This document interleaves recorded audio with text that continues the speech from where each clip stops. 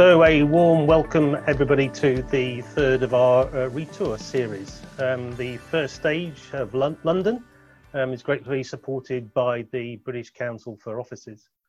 I'm Neil Webster of Remit Consulting and I'm your chair for the afternoon. Some of you have been with us on bikes around London learning about active travel investments. Today, a bit more sedentary, definitely drier in here and definitely a bigger peloton. But just quickly say why Remit's been doing some work in this area that's relevant. We produced the 2017 BCO report. We have done a review of a 700 building portfolio over the last 12 months. And we're involved in helping an investor try and prevent the need for a building of a multi-story car park. And we're just about to start on helping to make a multi-site 10,000 employee location car-free by 2026. So I'd like to introduce the team for you today. On the top there we have our panel, Annie from 22 Bishopsgate, and this is the order in which people are speaking, Max Wilson from SpokeSafe, David and Rob together from Core and Make, and last but not least, definitely not least, Stewart from London Cycling Campaign. As I said, I'm chairing and Melissa is joining me as she's helping to coordinate the questions, which I hope you'll be asking as we go along. This is our first of our 4 stages. After London, we'll be touring the rest of the UK. Then we'll be going on to Europe and then the rest of the world. So please do join us for those. If indeed you have projects that you think will be relevant for those future sessions, please contact us and there'll be a link at the end and you'll be receiving an email a day or so after the event. So please use the question and answer slot, not the chat, please, for questions. And we'll try and take them all together at the end. But if there are any that are presenter specific, we might tuck those in as we go along. You can share through hashtag ReTour Cycle. And we'll definitely be finishing at 6 o'clock because I've promised that to Nick of Club Peloton and his host, Ned Bolting. So without further ado, I'd like to hand over to Annie Panteli from 22 Bishopsgate. As she brings up her slides, I'm going to do a bit of name checking. This all started from me having a call from Stuart Lipton many years ago. And we visited 22 Bishopsgate 2 years ago, actually in the flesh. So Annie's going to bring us up to date. Thanks, Annie. Thank you very much. Hello, everyone. As introduced, I'm Annie Panteli and I look after the operations at 22 Bishopsgate. Delighted to be here today to give you an insight into our active commuter park. So 22 Bishopsgate was designed as the building that you'd want to work in. We see ourselves as a people-led workspace, a place for innovative and modern occupiers. So what is the active commuter park at 22 Bishopsgate? Originally called the bike park, what we quickly recognised is that this space is for more than just our cycling community. It is a space designed to support all of our active commuters. So that's anyone running, cycling or walking. And so to start our mission of making active travel accessible to all, the bike park was renamed the Active Commuter Park. So what's inside? The ACP includes over 1,700 bike spaces, 1,372 lockers, 75 showers, as well as electric bike charging stations. And the bike spaces come in a range of different options, including double tier arcs, sliding cradles, double tier racks, tracks, hoops, and cradles. Our lockers are a mixture of permanent and day use lockers. Our changing areas include towel services, ironing facilities, clothing dryers, and fully stocked showers.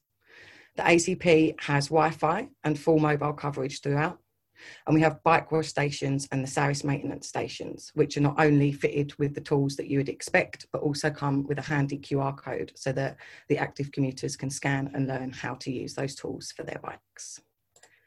We've also partnered with Brompton Bikes to provide a rental zone for those who want a more flexible approach to active commuting. And we see that as a great alternative to public transport or private hire for those that need to get around town during the day. Our mission for the space is to create a space where active commuters can thrive. before we started curating our plans on how to operate this space, we spoke to our occupiers. We asked those already actively commuting what was the most important to them in an end of trip facility. Aside from the unanimous response of a towel service, the answer was a safe place to leave my bike. It is important to us that our occupiers feel safe and secure in the ACP, and that we have security measures that do not slow down or hamper their commute. And we have a range of physical and technical security measures that ensure this. The ACP is available for all of our occupiers. They access through a digital pass, which they get on the 22 app, which is how you get in and around our building. At the entrance, there's a set of stairs and a bike ramp that allows our active commuters to make their way down into the basement level 1. And there is also a lift available at that entrance for those that prefer. Our active commuters will then be able to access the main lobby using some lifts directly from the ACP up to the main lobby, and they can also do the same journey in reverse at any time throughout the day. So we'll take a look at what's inside. The ACP is filled with lots of thoughtful extras, stylish design features and sensible additions. Simple and easy access, easily accessible directly from the lobby and vice versa. With up to over 1,700 racks in colour-coded bays. Some of the spaces are already in use before our tenants have moved in by our 22 team. And as mentioned already, our electric bike charging stations, lockers for those with folding bikes, and bright wayfinding to keep you feeling inspired. We have a big space with lots of fantastic amenities in it. So what are we going to do with it? Our mission is to make sure choosing a greener, healthier route to work is easy. How we operate the ACP and how we use and enliven that space is guided, like everything that we do and every decision that we make at 22 Bishopsgate, by our commitments. Health and wellness, perhaps an obvious one, but we all know that being active benefits your physical and mental health. Our ACP gives people options to be more active. Through our dedicated team and curated programme of events and activations, we will be demonstrating how actively travelling can enhance and maintain good health and wellbeing. Learning and education. Our team that host and run the Active Commuter Park are passionate, active travel and cycling enthusiasts, but we are always learning. We are committed to growing our own knowledge, from cycling safety to the best running shoes for your stride. And we are committed to sharing everything we know with our occupiers, but also learning everything that they have to share with us too. What is important to us is enabling those that don't actively commute to do so, understanding what barriers they have, what help they need, or simply encouraging them of the benefits to travelling this way. And we've partnered with Scott Kane, founder and CEO of Active Things and Run Friendly. And Scott is an industry expert who is advising, guiding and supporting us on our mission. Inclusion and diversity. We have cavity sliding doors in our changing areas, which enable flexibility. We would track usage patterns and demand and adjust the showers and locker capacities as gender demand changes. Of course, the inclusion of DDA bathroom facilities is important, and they also double up as good unisex amenities as well. And we also have several spaces dedicated to enable parking for a variety of non-standard cycles, which are used by mobility impaired cyclists. Sustainability in the environment. Goes without saying that an increase in active travellers has a positive impact on the environment, reducing carbon footprint and supporting measures to improve air quality. But we don't stop there. To stock the space, we reviewed various options, investigating and sourcing the manufacturing, product quality and logistics, as well as disposal of each item after its use. Our bike wash station is optimised for strong cleaning power without damaging bicycle bearings, while also minimising water usage. Our shower and hand wash are all eco-label accredited. This is the highest standard for environmental and sustainability in Europe. Our paper washroom products are all METSA products made from renewable wood resources, and the source of pulp conforms to sustainable forestry standards. And our towel service uses a process to reuse the rinse water, eliminating the need for 2 rinses. And the washing machines are steam powered as opposed to electricity and gas alternatives. So I've spoken a lot about what we have, our vision, our mission and our commitments, which is all great talk, but that all means nothing unless you have the right people to now bring it to life, to activate the space and enable and encourage its use. We all talk about space as a service. Let's talk about active commuting as a service. And this starts with our team who look after this space. Pat is our ACP supervisor. She's a national standard cycling instructor, and she's also a cycling mechanic, bike mechanic. And she's supported by Yannick, a sports science graduate who credits his positive attitude to keeping active. And the team already run activation schemes ahead of our tenants moving in. They run monthly news on the move communications to help and encourage the active commuters in our team. They ran a campaign in the last November lockdown called Run 22. The goal was to complete 22 kilometres together as a team. The objective was simple: to get everyone active and inspire them to get up, out and on their feet. No need to go fast or far, but just to get the steps in. And we had people taking part that hadn't even owned a pair of trainers before 2020. So 8 teams, 38 active commuters, in total covering 176 kilometres. The team are always looking for ways to engage and support our active commuter community, be it the most environmentally friendly running shoes, ways to recycle old kit, the latest cycling and running routes, and even playlists to enjoy on your lunchtime run. And to endorse all of this, we are currently going through the Cycle Score accreditation, where we're aiming for nothing short of 100 out of 100. So looking to the future, when we spoke to our occupiers, we asked those that have considered active commuting, but don't currently, why not? What is stopping you? There are some common themes, including practicalities of the school run before and after work, the expense and knowledge of the right kit to get started, but the standout theme amongst all that we spoke to was safety. Safety running, safety cycling, and even walking. And we're really looking forward to working with our colleagues in the city who are actively making steps to increase street and road safety for active commuters. We're learning that trends suggest a growth in e-mobility and e-bikes, and there is an increased uptake on cargo bikes. We recognise a growth and increased profile of running everyday journeys and will continue to support campaigns and partnerships like Run Some. The UK is experiencing a cycling and running boom and growth in active travel. That's the one positive thing that has come out of this global crisis. As we return to work, hopefully one day soon, it is our mission to keep this boom consistent and growing.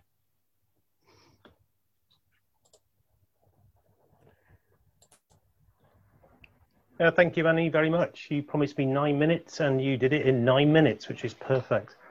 And we're having a bit of competition as to how fast we can change the slides over. But I'm just going to quickly ask Annie, it must be great fun being part of an iconic building, or actually an iconic community.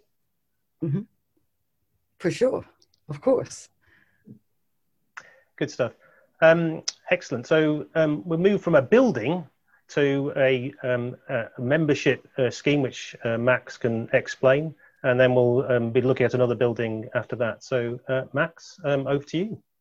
Cool. Well, thanks, Neil. Hello, everyone. I'm Max, and I'm the founder of a London-based startup called SpokeSafe, and I guess I'll spend the next 5 to 10 minutes telling you a little bit about what we're building, some of the things we've learned over the past 6 to 12 months, which have been a roller coaster like they have for most people, and then some of the things that we're going to be focusing on next year and how we're sort of repositioning the business to accommodate some of the things that we've learned.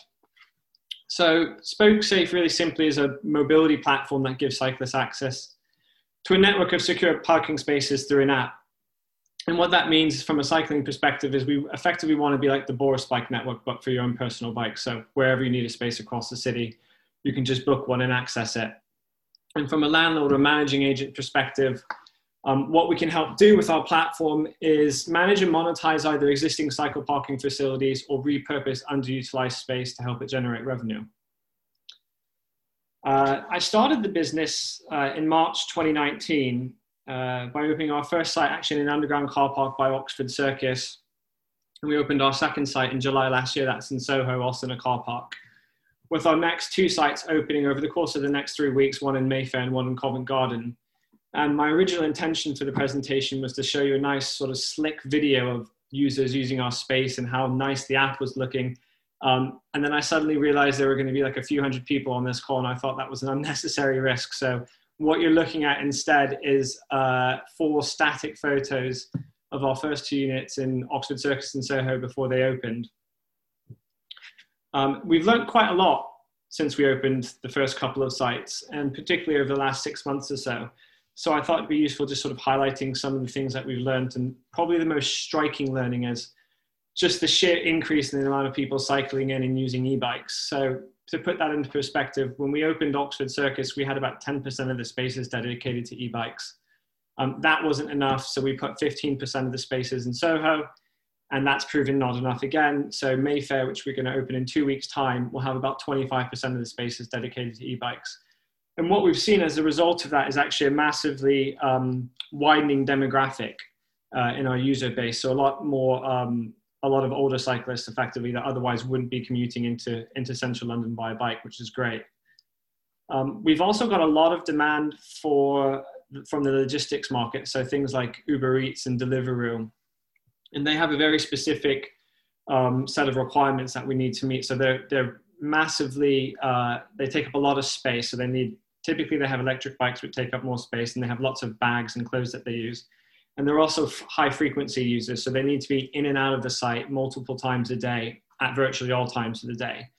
So what we'll see as a result of that, and probably in contribution with some emerging demand from the logistics providers like cargo bikes, is a more clear delineation of the spaces between the users. So we'll probably end up with something like a logistics part of our sites, which accommodates the sort of heavier users, and then the more standard commuter parking area, which caters to the more sort of regular business commuter. And then going forward in terms of emerging demand, I'm quite interested to keep an eye on the broader mobility mix and how we can incorporate uses like e-scooters and some of the unique challenges that they pose. So in terms of charging infrastructure, repair stations, all of those sort of things are something we'll be looking at going forward. That covers some of the sort of physical aspects of our locations, but given we've been in a global pandemic for the last sort of 12 months or so, one of the things we've been able to have the time to focus on has actually been our technology. So over the last sort of 6 months or so, we've really been working on building out our app, which allows users to effectively, in one centralized area, find, reserve, pay for, and then subsequently access the spaces that they need. The important thing about this app is it can effectively be overlaid over third-party assets. So for example, we can work with landlords that have existing cycle parking to upload their spaces to our platform and help them manage and monetize that space. This app went live in December, and we will be, over the course of the next few months, uploading all of our new sites into the platform. And in conjunction with this, we've also been working away at building or prototyping a new outdoor bike locker system. We've got the first prototype in Soho, and what this is it's modular in design, and it houses the bikes in their own individual storage units. Those are, of course, linked up to our app, so again, form part of the network. And they're specifically designed to be aesthetically attractive so that they sort of contribute to the urban landscape. So the photo you're looking at now has some green space on the roof of it. We can also incorporate things like seating onto the top of them, so they form street furniture more so than just strictly bike parking. In terms of piloting these, we've got the first one hopefully rolling out in a to-be-announced location in South London, where we've got 5 locations set up, and we'll put about 5 lockers in each location, so 25 lockers in total sometime over the next couple months. And the big idea going forward is that if you combine the lockers that we're rolling out, the hubs that we're opening, and then the third-party assets that we can help manage and monetize, we can provide cyclists with nothing more than a phone and their own bike access to an entire network of spaces, so that whether they're going to the office to work, or to a shop, or to a restaurant to spend leisure time, or whether they need to park their bike in a residential area around their house, they'll always have access to a place to do so. And then finally, just to round off, one of the big initiatives that we'll be focusing on this year is working more directly with landlords to help them manage and monetize their space. And the technology that we're building and the operational platform that we have allows us to do this really, really efficiently. And a good use case for this is a site that will be opening in Covent Garden probably second week of February, I think it is now, where we've worked with some of our partners at Cycling Score to take a vacant retail unit and turn that into a secure cycle parking unit from the ground up. So what we've done is provided a completely turnkey solution there. So from design to fit out to certification, and then finally management and monetization, we've been able to get that site open, or we will get it open within about six weeks of the green light of going ahead with the project. So that's something that's really exciting and something that we'll be focusing on quite heavily over the course of the next 12 months. And that's it from me.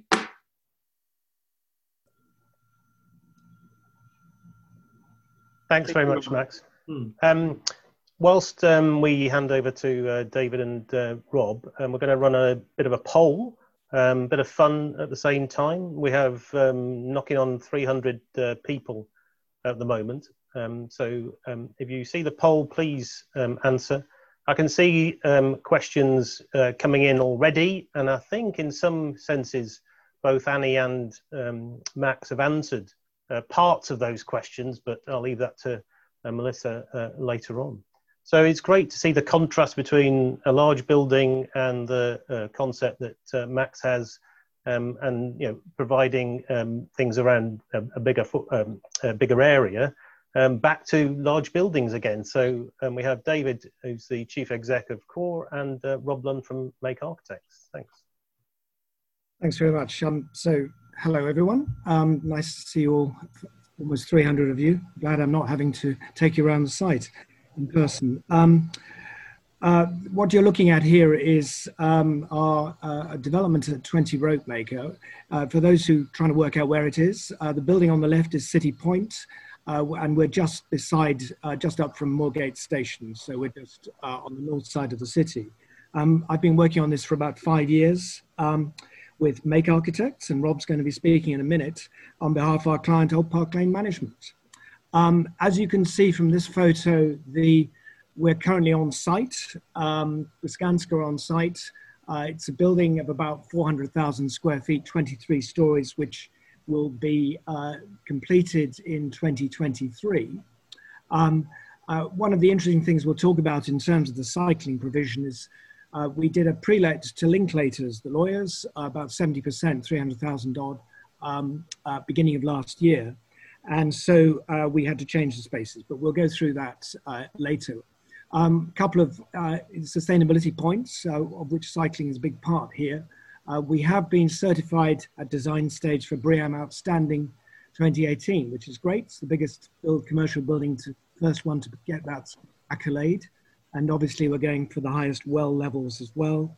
A number of other big initiatives on, and it's a very open, lots of opening windows, big roof terraces, and balconies. And this is just a slide to give you a sense of the location with the city cluster on the left there and the Shard in the distance. Thanks, David. Thank you, everyone. Just as David mentioned as well, the other thing to note is Ropemaker isn't actually in the City of London. It's in Islington, although it's on the border. So overall, in terms of numbers of spaces that are provided, we had to work both with the GLA standards, but also Islington's own. So we have 800 in total for long stay spaces, 13 for short stay visitors, 80 showers and 1,000 lockers. In terms of the ground floor plan, we really wanted to create a true entrance to the building. So we have a split lobby, which is shown with the 2 blue circles. The right-hand reception is the Linklaters entrance, the left-hand one for the remaining office floors. And then in orange, we've then created a dedicated front door that creates a third entrance to the overall building. The look and feel of that entrance, we really wanted to make it feel as if it was a true entrance to the space, a third principal entrance to the building, given that with 800 bikes, that's somewhere around 15 to 25% of the building population who will actually come to the building via bike. The other one we really wanted to work hard at is how we can efficiently get people into the building, but also down into the basement where we've located the cycle store. So what we've developed is actually a shallow staircase, similar to the one that we actually have in our office, if anyone's been to visit it previously, where we've actually made it wide enough so that 2 people can come down at any point in the day, but also then create a lift that enables people who might have an impairment in terms of disability, or potentially on a larger bike as well, to get down to the basement. The other thing to note is that because of the way in which our building's arranged, we've also got the showers down at basement 2 level. So there's a transition between the ground floor entrances, the cycle store, and then the showers at the second basement. However, the other thing is people also don't just commute by bike. So what we've introduced is a lift that serves all 3 of those levels.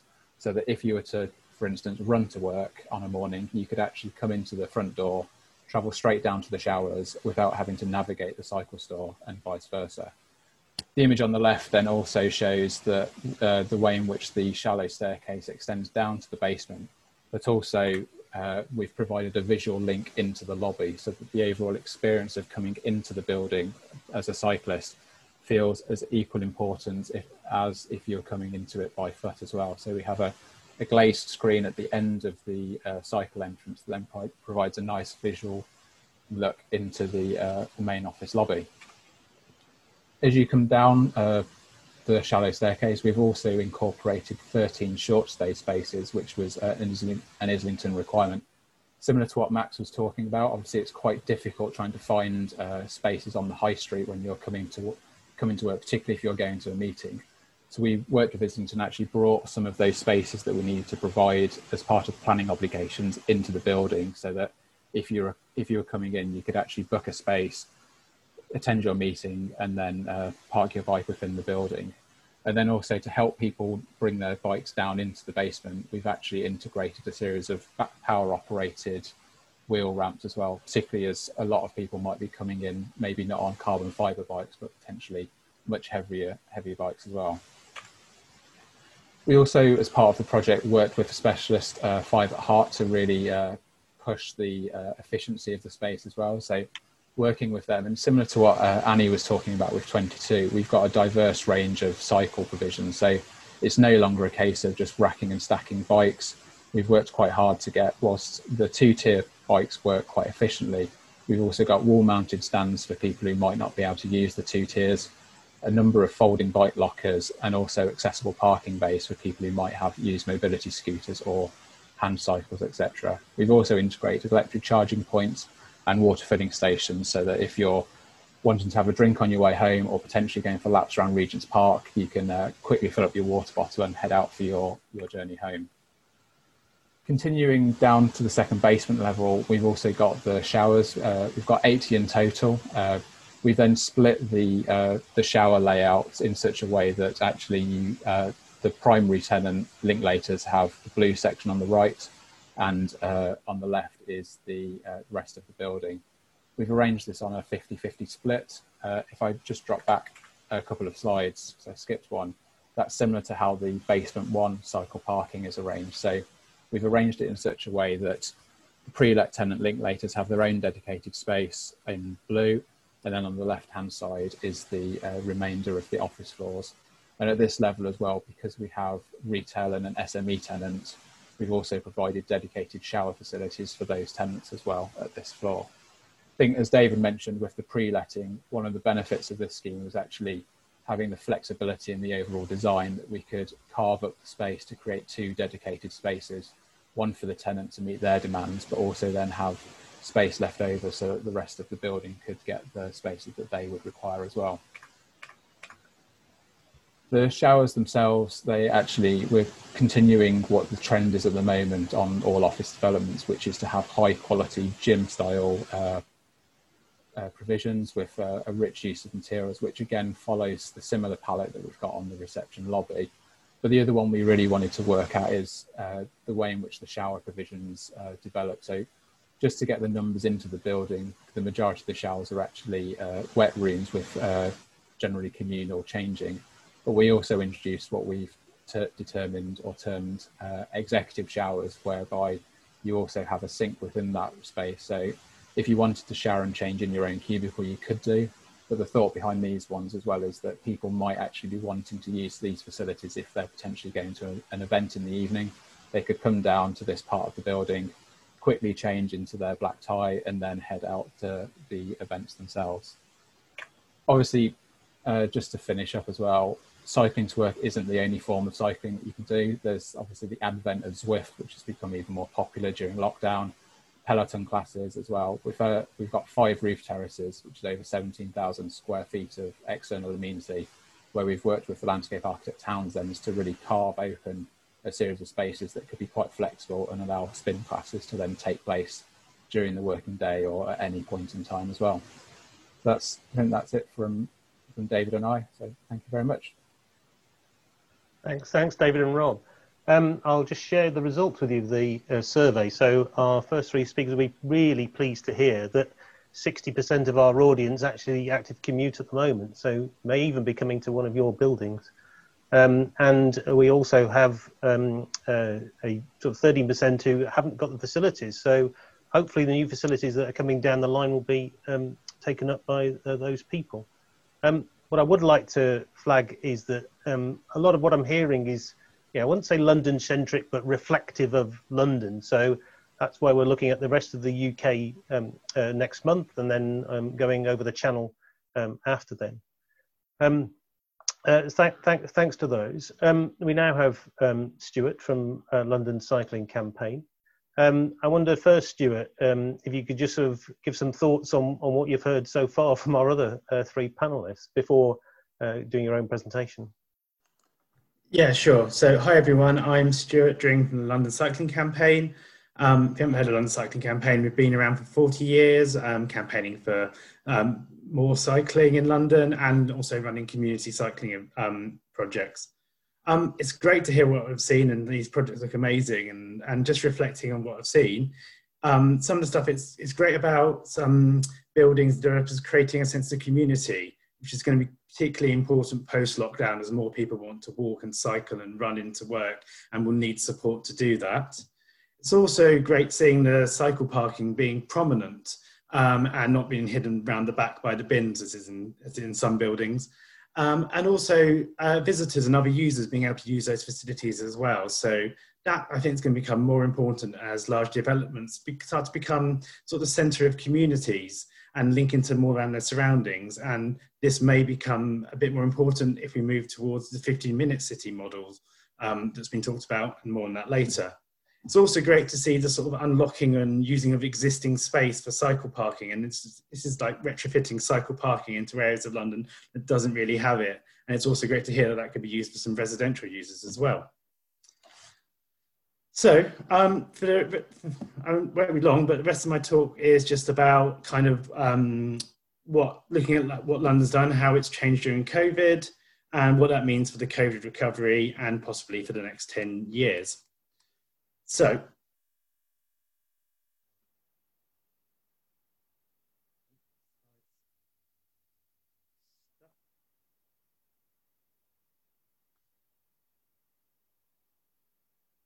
just carry on without my slides. So one of the things that we're going to look at is one of the things we've seen is that in London, more people are cycling. We are seeing greater numbers of cycling, and we're seeing greater diversity of cycling. And so what that means is more cycle parking is needed everywhere. And also we are going to see different types of people are cycling and different types of bikes. And people have talked about how these facilities we've seen will be able to adapt to people with heavier bikes, how people who won't necessarily be able to lift their bikes up, and also more cargo bikes, and people using cargo bikes to take their kids to school before they come to work. And it's great to see in these developments these mix of different types of stands, and also the flexibility in those spaces that can change over time as we see this sort of change in cyclists. The other thing we're seeing in London, and we've seen during lockdown, is lots and lots of new cycling infrastructure. We've seen decades of progress in the space of a few months. So before the pandemic, the mayor tripled the amount of segregated cycling space in London in 4 years. That's now up to 5 times as much in only 6 to 8 months, which is great to see. So as we can see, London is changing. So during lockdown, we've seen the mayor and TfL bringing their street space programme, which has been lots of emergency measures to make more space for active travel. So that's more cycle lanes, that's making footpaths wider so people can walk safely and social distance. A lot more low traffic neighbourhoods, mainly in residential areas, which is just taking all the through traffic and rat running out of areas. But one of the key things is that we're seeing space taken away from motor vehicles and allocated to active travel. And as we move forward into the COVID recovery, we're just going to see more of this. Hopefully we'll see the majority of people who've started to cycle continue to cycle. There will be more cycling, and we'll see more infrastructure coming in. There is plans for a whole another round of street space emergency measures coming in over the next few months. I'm going to see a lot more use of temporary materials. In a photo I would have had, we see nice planters and things being used to create these low traffic neighbourhoods. And we're going to see more of that coming in. to try out different spaces and see what works, and just get more stuff in quickly. I think we're also going to see more low traffic neighbourhoods, not just in residential areas, but coming to town centres, and we see things in the City of London trying that around workplace areas. The other thing we're going to see, I think, is a lot more shared mobility. So people using shared e-bikes and shared e-scooter schemes, which are about to go live in London over the next few months. And also we're going to see a lot of people using their own personal e-scooters, even though they're illegal. I think the genie's out the bottle on that one. We're going to see a lot more of them around. I think one of the things about cycling is that it's the answer to many of the issues facing London. So we all know London's got issues with congestion and air pollution, obesity, childhood obesity, mental health, climate change, and cycling is one of the ways that makes London resilient. So if we create a city where people can cycle when they need to and want to, we have a lot more resilient city. And then one of the things that LCC have done and launched last year was our Climate Safe Streets report. That sort of maps out what London needs to do over the next 10 years to sort of mitigate its contribution to climate change. And it covers three main things. One is increasing the cycling network, making the network into a proper network where the cycle lanes connect up, the neighbourhoods connect up, and people can use active travel methods to move across the city easily, and it doesn't just stop at difficult places or junctions. And it's great to hear one of the things that Annie is saying is one of the barriers to is that people identify safety, and this is one of the things we want to do is make a safe cycling network. The other thing we're going to see a lot more is about people using shared mobility and having more shared mobility hubs across the city. That's where people can access things like the shared e-bikes and scooters, but also access shared electric cars. And this should help people move away from the norm of owning a car themselves and to using more and only getting use a car when they need to move something big or go on long trips or get lots of things. And I think also we're going to see that as well, because there's not going to be enough electric cars to go around for everybody. So people are going to have to start sharing cars in that sort of way. And the final thing that the sort of report calls for is for smart road user charging. And we're already seeing the Mayor and TfL talking about this with their plan to charge non-Londoners to come into London, who drive into London, and they're going to charge them to use the road network. And so finally, just going to move on to what London could look like in 10 years' time. So our Climate Safe Street reports maps out one of the ways to it.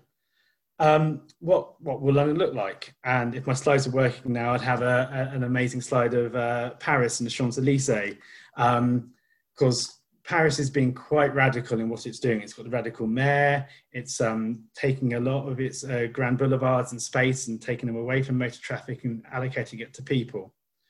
Here you go, here it is. And also they're really championing the 15-minute city model, where that as a resident, everything you need will be within 15-minute cycle ride of where you live. So that's your workplace will be there, all the health services you need, your education, your shops. So there isn't need to do long commutes. And I think what we're seeing during COVID is that people do like that sense of community and like using their local spaces. And if you look at Berlin and Milan and New York, they're all going similar sorts of ways. So London really kind of needs to be as radical as that to compete with them, and because we are competing with those cities for big employers and jobs and for people to live. And I suppose the last thing to think about, and as developers and stuff, we're probably better paid futurologists than we have at LCC, is what will London look like after the COVID recovery? What will central London look like? Is that big model of big CBDs over? How will London change? And really integral to that is creating space for cycling and walking. That's it. Thanks very much. Thank you, Stuart. So we're going to leave that slide up for a minute just to sort of flag that if we're looking at European cities, then actually in session 3, that's what we might be doing. So, and whilst we transition from there to the Q&A, I wonder, Stuart, you've got nearly 300 people here. some of whom may be LCC members. Those who aren't, is there anything that you'd like to tell them?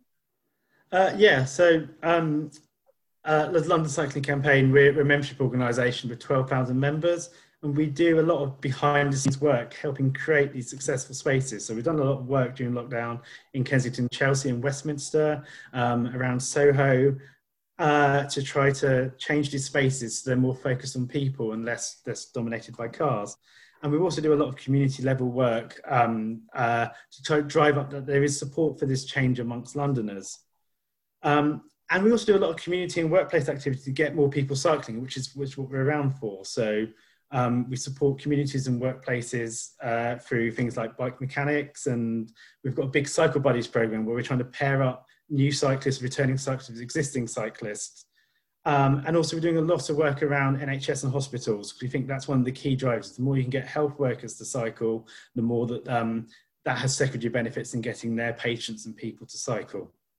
And we're always happy to work with any new partners, and we just want to work with people to get more cyclists in London.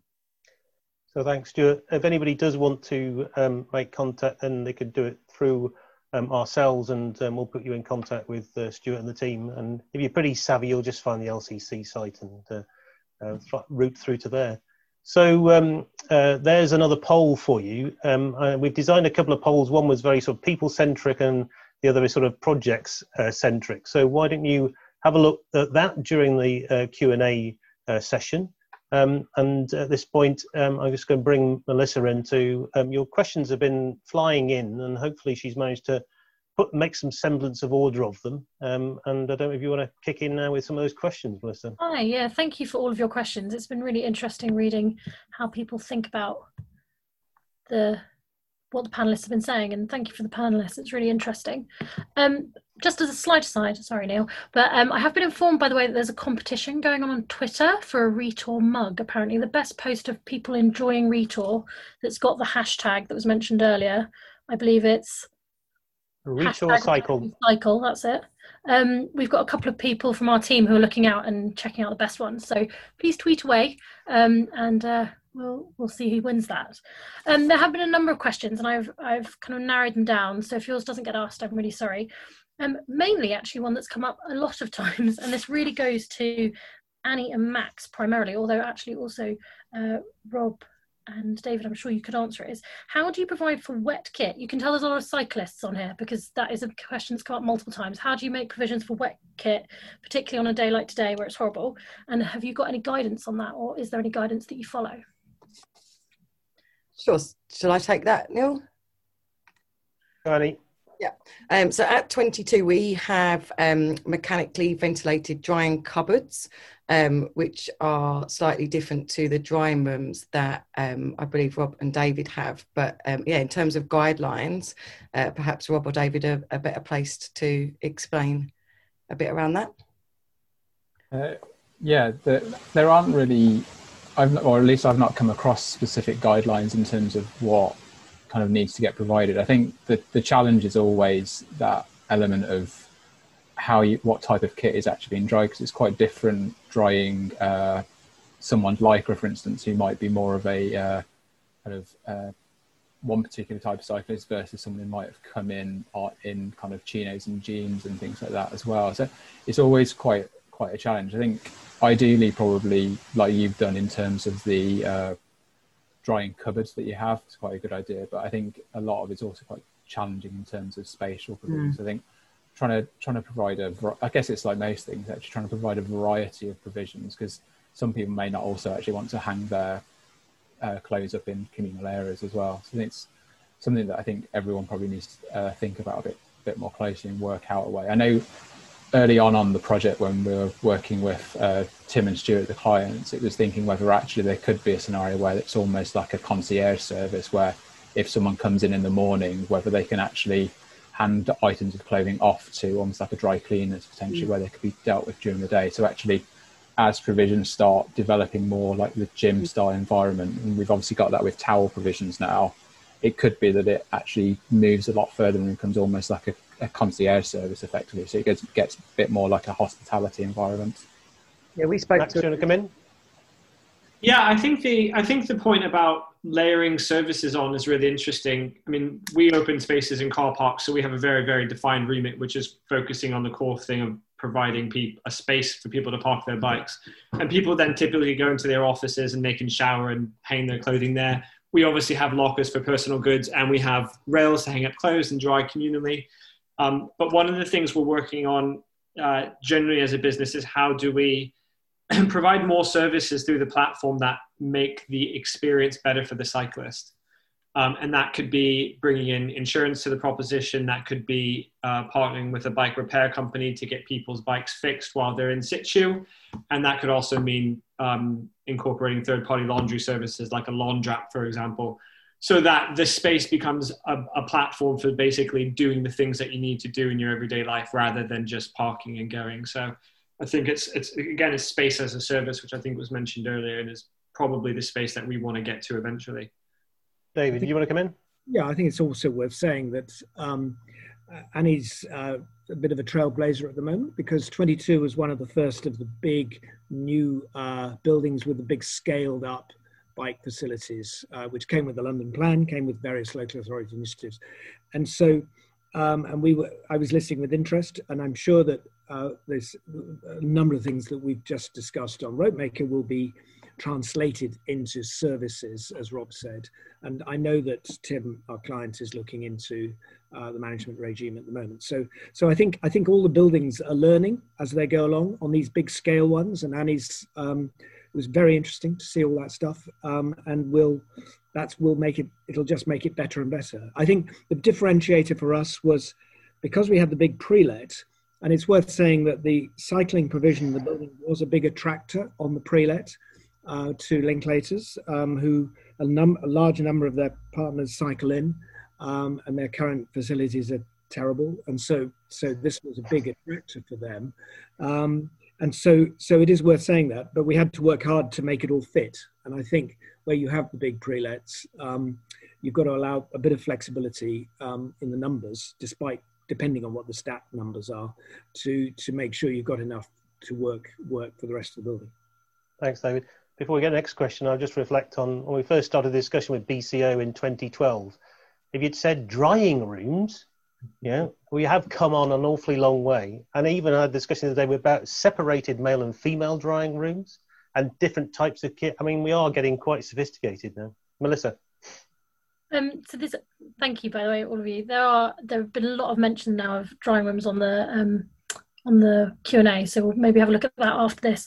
But the next question I have kind of has some follow-up parts, but it's really about the amount of space, particularly at RopeMaker and Bishopsgate, which is the space sort of paid for through service charge just for tenants and limited just to them, or would extra space be used to generate income?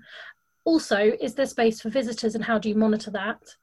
The follow-up sort of bit, sorry, I'll ask it all in one and then you can answer it however you like. But the follow-up bit is, given that we're talking about a lot of people uptaking active commuting, it sounds like you have so many spaces right now, but if all of them get taken up, is there provision for overflow, or is that the limit? Has that been thought about or not? I don't know who wants to take that first. I'll jump in first on the overflow, and then potentially David and Annie might be able to talk about the management of the spaces.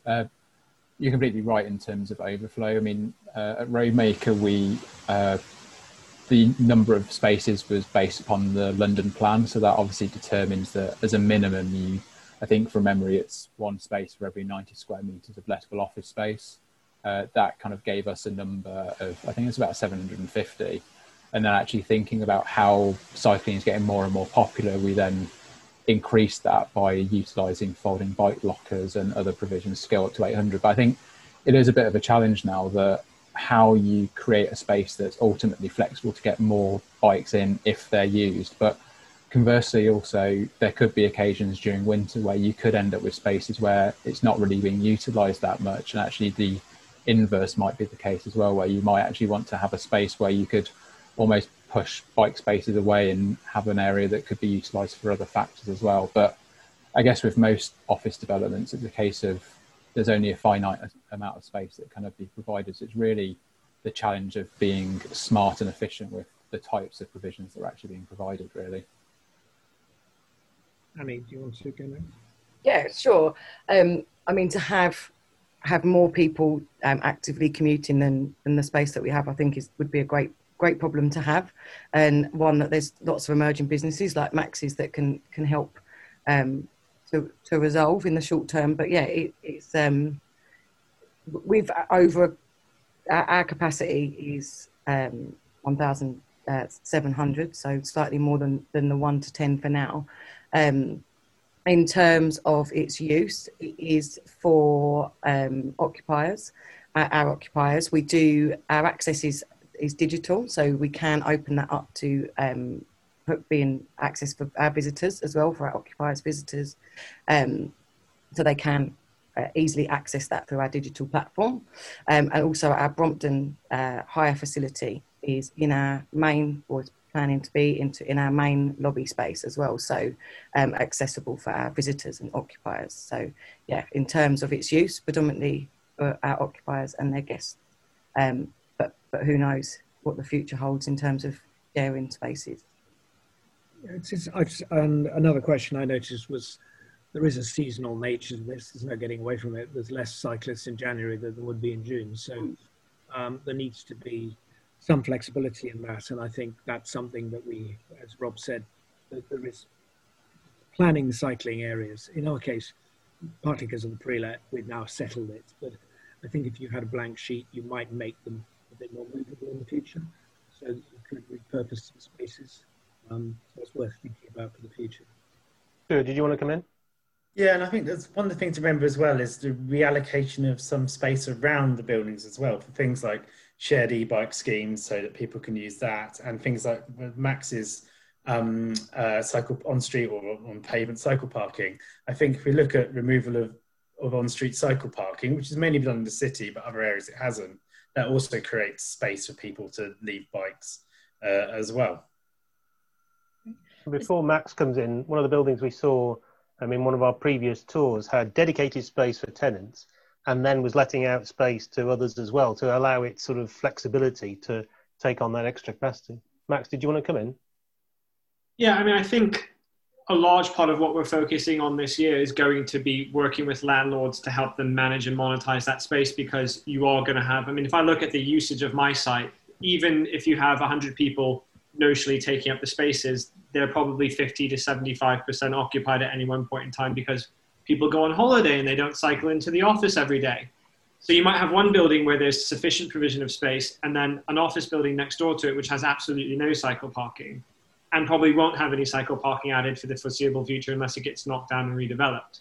So what we're trying to do is trying to make use of resource where it exists and open that up to the public, and do that in a really efficient way to help cyclists get in and find a way to park, but help the people that are building the space actually monetize that space as well, because, you know, building this space is not cheap. I think the question of how it gets paid for is true. It probably gets washed through the service charge to a certain extent.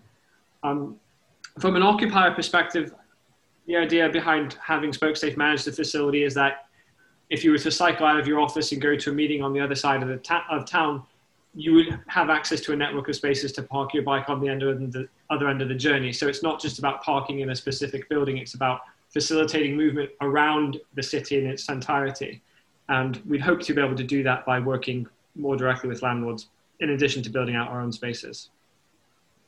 Thank you, Max. What I'm going to do, Melissa, is give the sort of wrap up round the panel question at this point, if you don't mind. We've mentioned the word future quite a bit, and I did a sort of look back at how things have moved on since 2012, but and I'll call out your name because they're appearing on my panel in a certain order, but what is it, one thing about the future that you think we're going to see over the next 5 to 10 years that, you know, is going to drastically change the landscape? So Rob first, and that gives the others plenty of time to think about it. Thanks. Obviously, very difficult one to predict, but I think really it's the future is really just going to be the sheer uptake in numbers of people commuting. I think the past 9 to 12 months with COVID and people getting more and more on bikes, and also things that Stewart and TfL are doing to improve cycling in London is just the case that more and more people are going to cycle, and actually how developments and cities are going to cater for that number of bikes. great to see what Paris is starting to look at with creating better streets. And I think that's really, particularly in London, what's going to happen with the widening of streets for cyclists and pedestrians and that as well, and start moving away from car transport. But actually, like we just talked about, how we can get those into developments and onto areas. Annie? For me, I hope deliveries by bike, something that we are obviously working very closely with the city on with our consolidation requirements. And what we're learning even from just a year ago, and we're seeing is more and more businesses adapting for consolidation requirements in the city by providing deliveries by cargo bike, which can carry up to 150 kgs these days. So yeah, hopefully more and more deliveries by bike and less deliveries by big vehicles at peak times. David, sorry, Annie. David? I think probably as Max kindly suggested, older people use electric bikes. Well, I'm one of them, and so is my client actually. And so I think more uptake of electrics will become a bit more, because at the moment they're quite premium. But I think more electrics will allow a wider range of people to commute, and in my case, enjoy it a lot. So that's been a real silver lining of the pandemic for me. So I think that's probably the main thing I could see changing in the future. Stuart and Max, in that order, 30 seconds each. I think the cities can change quite radically, quite quickly, and I think London could do that, and we'll see a lot more space for walking and cycling and lesser motor vehicles. And I think we'll start to see London looking a bit more like Amsterdam or Copenhagen or Berlin in the types of cyclists we see. And so less lycra and more people cycling in normal clothes. Here. Max? My one's on smart infrastructure. I think we'll see a big shift in how the infrastructure is built and delivered and accessed over the next 5 to 10 years. Space is one of the most expensive things in big cities, and we need to make more efficient use of it. Well, thank you to the panel for those answers and also for your participation over the last hour. I hope everybody's enjoyed it. And thank you I've been watching the uptick in the numbers, nearly 300 people who've joined us this afternoon. Thank you very much. I hope you've enjoyed it, that you'll tell your friends and you'll share that on social media. The next one, as I mentioned, will cover the UK, 25th of February at 5 o'clock, same time. Hoping to cover Cardiff, Manchester, Newcastle, Cambridge and Glasgow. If anybody of you want to share any of your projects, do let us know. And you'll be seeing a screen shortly, which will give you contact details for George. As George and Sarah have done such a good job, I've decided to give them a name check now rather than the beginning. So thank you to George and Sarah in the background. Link to next one, as I say, will be coming up, and you'll get an email in 24 hours. The slides will be available. There'll be a write-up on the website, and it's going to be covered in Velocity magazine as well. So Toby and David, a nod to you. So chapeau to everybody. Those of you who are moving over to our sister channel with Ned Bolting and Nick Hanmer, enjoy that. But thank you very much, and hope you'll join us next time. Cheerio.